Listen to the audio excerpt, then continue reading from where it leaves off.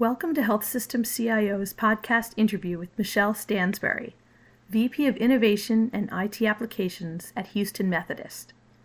I'm Kate Gamble, Managing Editor and Director of Social Media.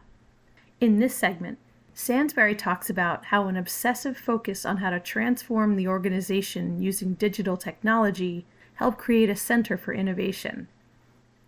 She also discusses the value of having a true partnership between IT and operations, why they're much more focused on investing in sweat equity than in new technologies, and Houston Methodist's evolution over the past few decades.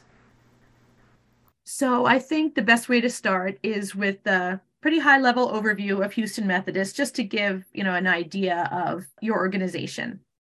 Sure. We are one of the leading health systems within the Houston and surrounding market. We've got our large academic center that's in the Texas Medical Center, and then we have got 8 surrounding hospitals around in the Houston surrounding community. We've got a little over 30,000 employees, have been in existence over 100 years. Can't believe that. We celebrated our 100-year celebration right as the pandemic was starting, which is interesting enough because the whole Methodist system started during the Spanish flu pandemic. Oh, wow. So it was interesting that we were celebrating our 100 years just as another pandemic was starting, but have been at Houston Methodist for 30 years. Sometimes that's hard for me to believe, but it has been a very rewarding career and couldn't imagine being at any other health system except Houston Methodist. Yeah, I'm sure that in some ways it does feel like it's only been a few years, which is a good sign. It is. But have seen many changes and have absolutely enjoyed my time of seeing how the health system has evolved to meet the needs of our patients. Okay. So I want to talk about Center for Innovation. If you could just talk a little bit about kind of how it came about and then what are the core objectives there? Sure. Well, it really kind of started a little over 4.5, almost 5 years now. And it really happened to be, as you know, digital technology was really gaining ground over across the nation. And we were seeing many other incumbents who felt they could solve healthcare, right? And so it was this idea, and there were a few of us that were kind of keeping track of everything that was going on. And, it really came down to the fact that either we were going to let these other incumbents try to disrupt our healthcare system, or we were going to disrupt ourselves. And clearly, I will say, healthcare has its own problems, and we know what those are that we need to solve within our institution. But it kind of started with, like I said, a few individuals really keeping track of all the different innovations that were out there. And so we just started meeting, on a weekly basis. What have you seen? What have you heard? What are the things that we really need to be looking out for? And it really proved to be beneficial, and so much so that as any work group starts, we named ourselves. We called ourselves the DIOP group, which stood for Digital Innovation Obsessed People. And we really had this obsessive focus on how could we really transform our institution utilizing digital technology to help us overall with taking care of our patients, helping our clinicians. And so what started as kind of this small group and us meeting really formed our Center for Innovation. And what makes us unique within our organization is that everyone who sits on our Center for Innovation holds dual roles within the organization. Prime example is our Chief Innovation Officer is also our CEO of our largest hospital within the Texas Medical Center. Myself, I am the Vice President in IT over all of our applications, as well as the Vice President in the Center for Innovation. And as I said, we did this very purposely, even though we all have full-time jobs and we realize this is another one. We were extremely obsessed with wanting to make sure that we could do this transformation. So with us having these dual roles, we now know where all of our problems are at, right? Because we live it on a daily basis. And when we find solutions that work and we pilot for our organization, then we quickly are able to turn around and put on our normal hat. So me within IT, of being able to roll out with my application teams, and then operations. And a lot of times what we heard with other organizations who had these separate innovation centers was that they could come up with some really great ideas and they could pilot those great ideas and they did well. But when they needed to hand them off for them to be fully implemented across the institution, many times they heard, we're too busy, we don't have enough time. It'll be 6 to 8 months to a year before we can fully implement. And now with the structure that we have, we're able to quickly turn it around and implement it across our organization to get and gain the benefits of what we'd seen through the pilot with that. So it's been extremely beneficial for us, and we have done things very, very quickly. Matter of fact, we have a lot of organizations that reach out and want to know, how did you do that? And we let them know. It's because we do hold these dual roles. And I know as our innovation center has done very, very well, some people have asked, well, do you think you'll ever change it? And we immediately say no, because it has worked so well for us. Yeah. Yeah, and that really speaks to what you were saying before about some of the outside companies that may have really great ideas, but without that knowledge, not only of healthcare, but a specific organization, that's where you can really run into issues. Well, as I said, I mean, if you begin to look at this true partnership that we have between operations and IT, I mean, we work hand in hand. There isn't a meeting that we aren't together, because we realize one can't do anything without the other. And the one thing that I appreciate on my side, especially being over in IT, is that everything that we do, it is not seen as an IT-led project. It is an operational project with the IT partners involved to ensure that it goes smoothly.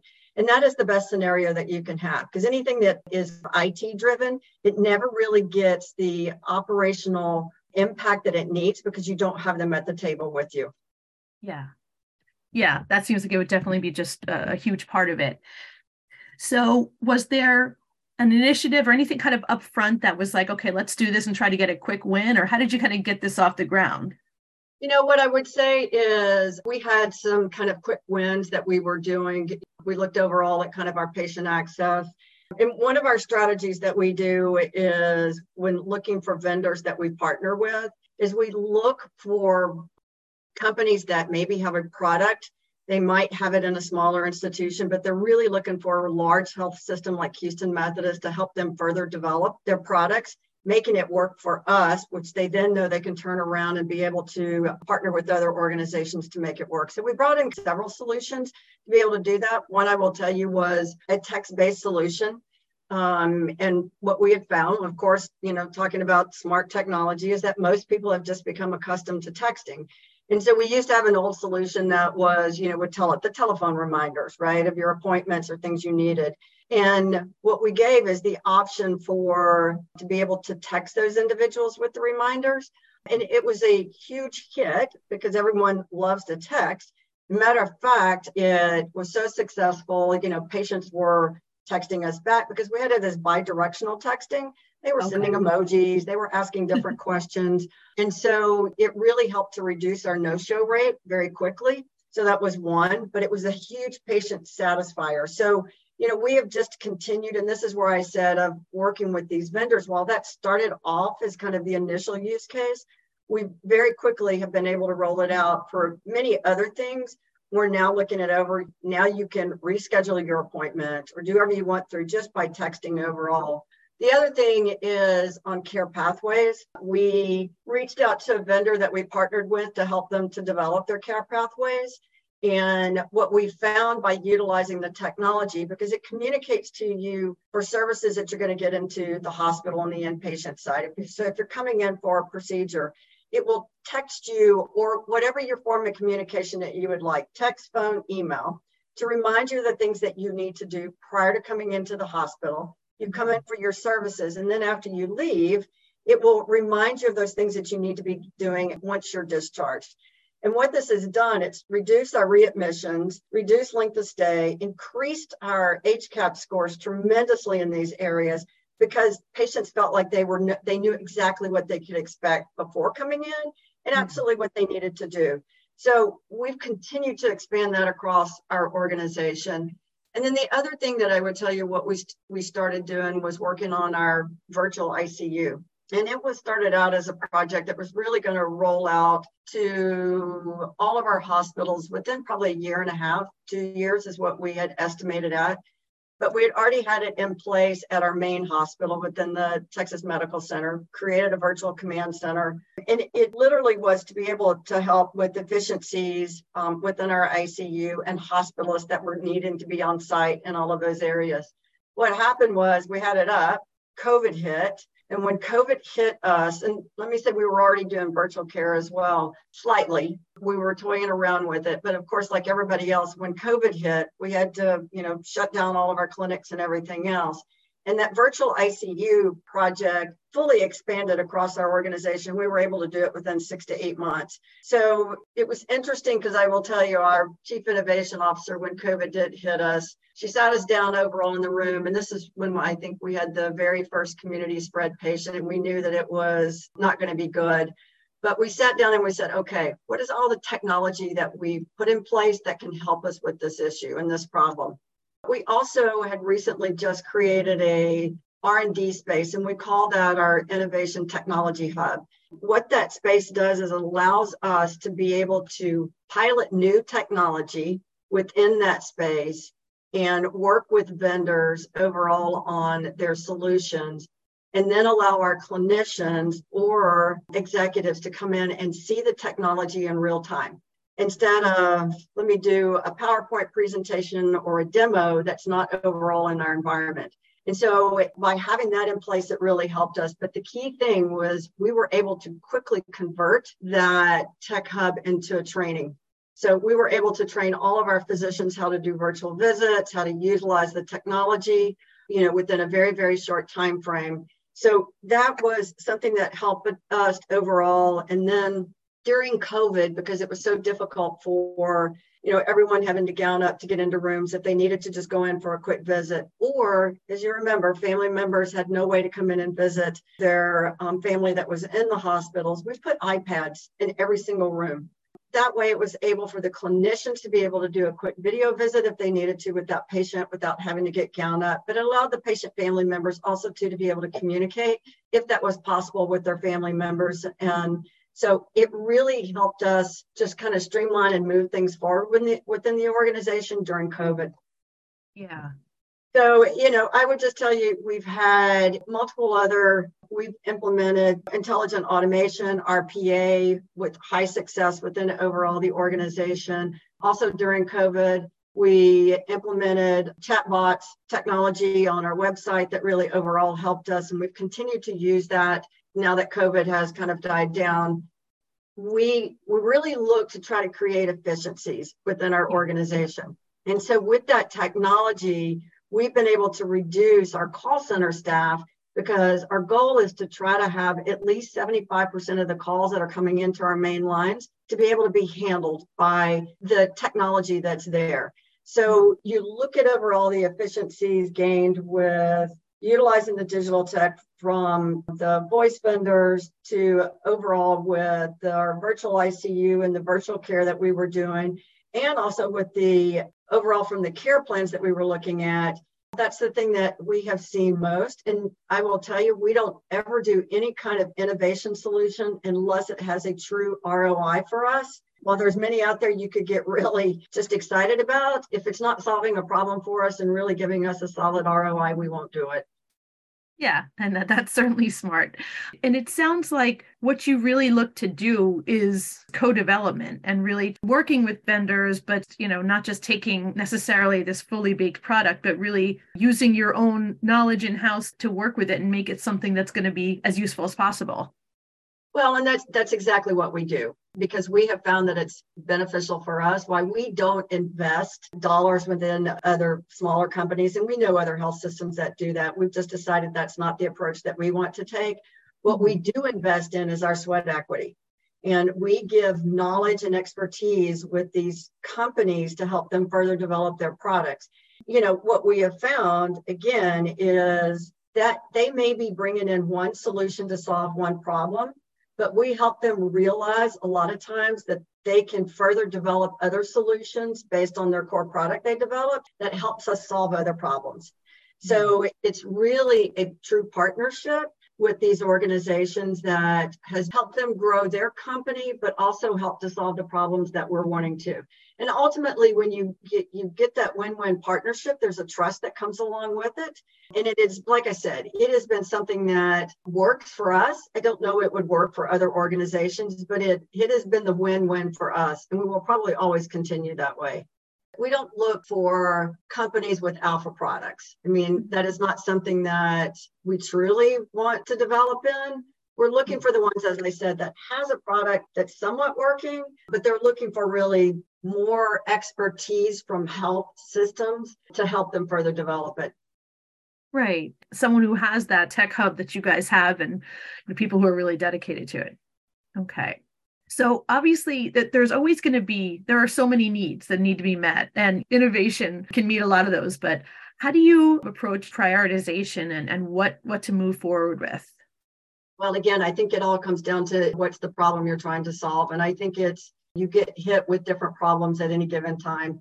I would tell you the biggest one that we're working on right now is our care redesign process. And it really had to do with the staffing challenges that we're all facing because of COVID. I mean, the mass exodus out of healthcare is a reality, and, it's still occurring. And you look at all the stats, there isn't enough nurses out there to be able to hire clinicians, and their burnout of even the ones that are still working. And so what could we do in order in our institution to be able to help with the staffing challenges? The reality of this, and I told you that, our chief innovation officer, she's also the CEO of our largest hospital. She was getting hit all the time. When are we going to get more nurses? When are we going to get more nurses?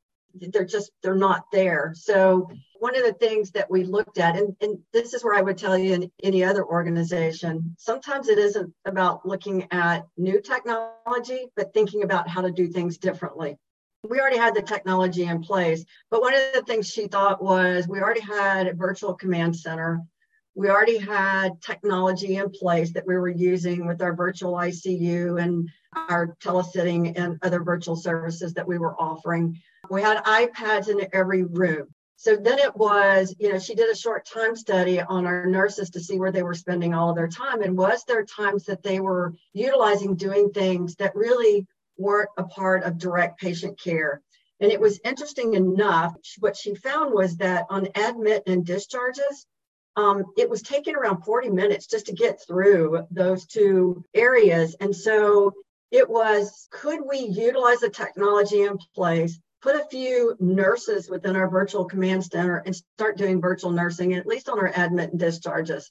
So again, no net new technology. We already had everything in place, the iPads in the room.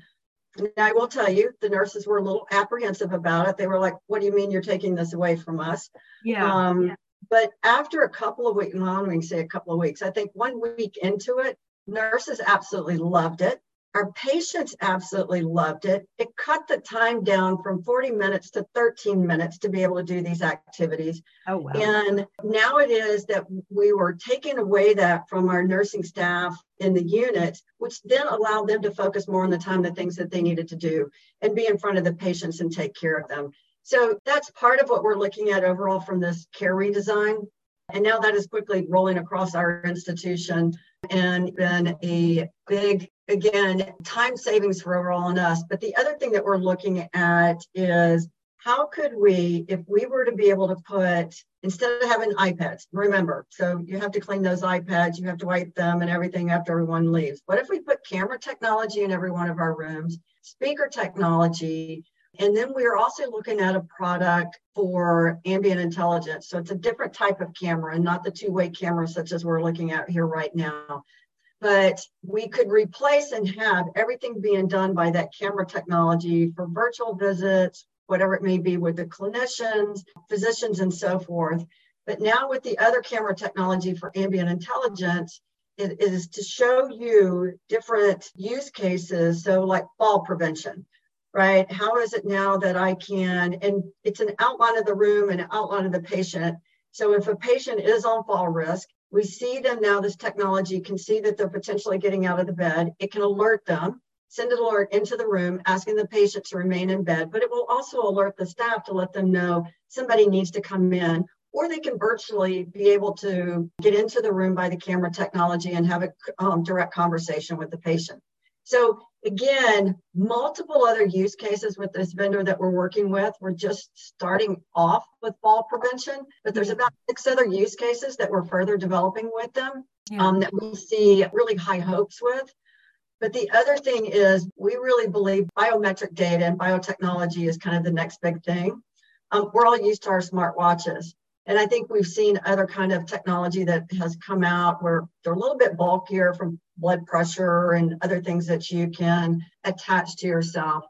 We're partnering with a vendor right now that has a patch that's about the size of a $50 that sticks onto the patient. So you can put it on them whether they're coming into the ED or they're coming into as an inpatient, that collects vital sign information, all types of different vitals, and that can immediately go into the EMR. And so with this technology, stop and think about Q4 vitals. How much time is being spent by staff having to go rounding and taking vitals off of our patients. By having this, maybe we can stop Q4 vitals. Maybe we can stop and gain the efficiencies from that as well. So if you really, that is our whole goal in looking at this technology, is how can we gain efficiencies from it? Yeah. That's a really big piece. And if you look at what ambient intelligence is providing these days with overall, there's other efficiencies that you can look at within your operating rooms. Working with another vendor right now that has cameras, they're rolling all the time, right? As staff is coming in to set up an OR, getting everything prepared as the procedure goes through. Certain things are blurred out for privacy and everything, and then once the case is finished, how long is it taking to get the OR cleaned up and ready for the next case? Quickly, you can be able to determine by looking at overall list data, where can you gain efficiencies? Where are some of the things that we're doing that can allow us to turn over those ORs much faster? Yeah. So I would just say those are the things. We're absolutely looking into voice technology. We believe that's kind of the wave of the future as well. From Alexa devices that we have in all of our rooms to not only allowing our physicians, and there's a vendor out there today that is allowing overall voice technology to be able to use on physicians to help them with documentation, but we're also exploring ways to help our nurses. Yeah. So it's kind of both things. I think, physicians need help, but nurses need help as well. Wouldn't it be great if all they had to do was be able to speak to get all of their documentation done instead of having to spend hours going back trying to complete the documentation that they did not get to do during their rounds or with patients or whatever. I mean, it's sad to think, but nurses are even still writing things down and then going back and trying to document them into the EMRs. And we need to get rid of that. Our CEO, his prime objective is to get our clinicians back in front of the patient and not in front of a computer.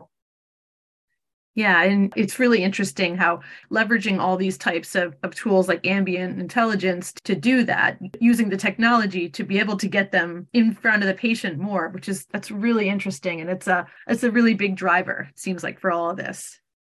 It is. And, look, this is kind of the obsessive focus that we have really overall on our Center for Innovation. It is all about our patients and our clinicians. How can we make it easy enough for patients to get services at our facilities or not at our facilities in the way that they prefer? So we have a big concept called it's a know me strategy. How well do we know you and how do you prefer to get services or through Houston Methodist? Do you want to do everything by your phone? Do you still prefer the old way of just calling us? Because certain people do prefer that. But we want to make that as easy as possible. And we want to make it as easy as possible for our clinicians to do what they do best. And that is take care of our patients. And so if we can reduce the burden that's on them, or even the burden that's on our patients trying to come in to make everything the most efficient and convenient way to get those services, that's what we believe that is important for us to overall transform our overall operations. Yeah. Yeah, so it seems like you've really been able to establish this culture of innovation and, really make that part of it. And I think that does remain a challenge at a lot of places, but can you just talk a little bit about what it takes to build that? Innovation is not new to Houston Methodist. We've had many innovations even way back to Dr. DeBakey, right? Especially even in our research institute. But when it came to really the digital tech, with this overall culture of innovation that we have, What the great piece is that we've got different units and different clinics and different physicians and nurses that are so engaged with us, and they're willing to try these things. And look, sometimes they fail. Sometimes they don't go exactly as we, hope that they will. We have started and stopped a few times on different solutions, but they're very much engaged with us because they know at the heart of what we're trying to do is to help them and our patients. And look, our CEO will say this all the time, and you won't find any employee at Houston Methodist that doesn't believe this. The patient is at the heart of everything that we do. Mm-hmm. And so that's the reason we have such great engagement. And we have held Shark Tank events and other different type of innovation events overall so that we get to hear, because it's not just us, we get to hear from across the institution what others believe are potential solutions that we can do. And, the other thing that we've started doing is we're now going across in different leadership huddles of explaining some of the innovations that we have done so that they can look at that and say, that's a potential use case for something else that I'm doing that I think it could help with. So, now we've got this running list of things that we've already done, but have potential other use cases for us that we're learning from. And so it just kind of speaks to overall the heart of our 30,000 and plus employees and how they truly believe in innovation and what we're trying to do. Yeah. So kind of going back to what we were saying at the beginning, you've been with this organization for a while and really seen so much evolution, I can imagine. But can you just give some thoughts on kind of what it has been like to be with this organization as it has evolved so much? Yeah, I would say it's been my honor to be at this institution. And as I said previously before, I can't imagine being any other place. Everyone is so dedicated to, one, taking care of our patients. But, what I have seen overall in the evolution is, one, it's the growth of the institution. I mean, I've seen tremendous growth in kind of my 30 years here. I've seen at a time when we created our research institute, how we created our own, kind of physician organization, and also just the commitment from our leadership for us to do the right thing. I mean, I would tell you, even during our Epic implementation, our CFO, who was kind of overall spearheading a lot of that, working overall with the organization, he used to tell us all the time, when you're making decisions about what to do, think of the patient first. Because if you're thinking of the patient first and you make the decision based on that, you're probably making the right decision. So that's what I'm saying, just speaks to the heart of Houston Methodist and our desire to make sure that we're doing the right thing. So it's just overall that commitment from leadership, the commitment from staff. And as we continue to grow, and I will tell you, I'm just amazed that we're at 30,000 employees now. We're building our newest hospital out in Cyprus, which we're dubbing our new smart hospital of the future, because we're using a lot of this technology in that institution. But it's just that commitment from leadership to let's do the right thing, what we need to be doing for the Houston and surrounding community and our patients. Yeah. It's great. You can tell that you really have that passion in the organization and what it's doing. And that's, it's really nice to hear. Yeah, like I said, I feel extremely fortunate. I mean, I don't think anyone goes into, not these days, it doesn't seem like, but doesn't going into any organization and go, yep, I'm here for my life. I don't see this obsession that we overall have to be able to drive the things that we've been able to do and make the changes that we've been able, to transform in our industry. And it's exciting. It's exciting to come to work every day and see the things that we're working on. Thank you for listening to this podcast from healthsystemcio.com. To hear other podcasts, visit our website or subscribe to our account in iTunes at healthsystemcio.com/podcast.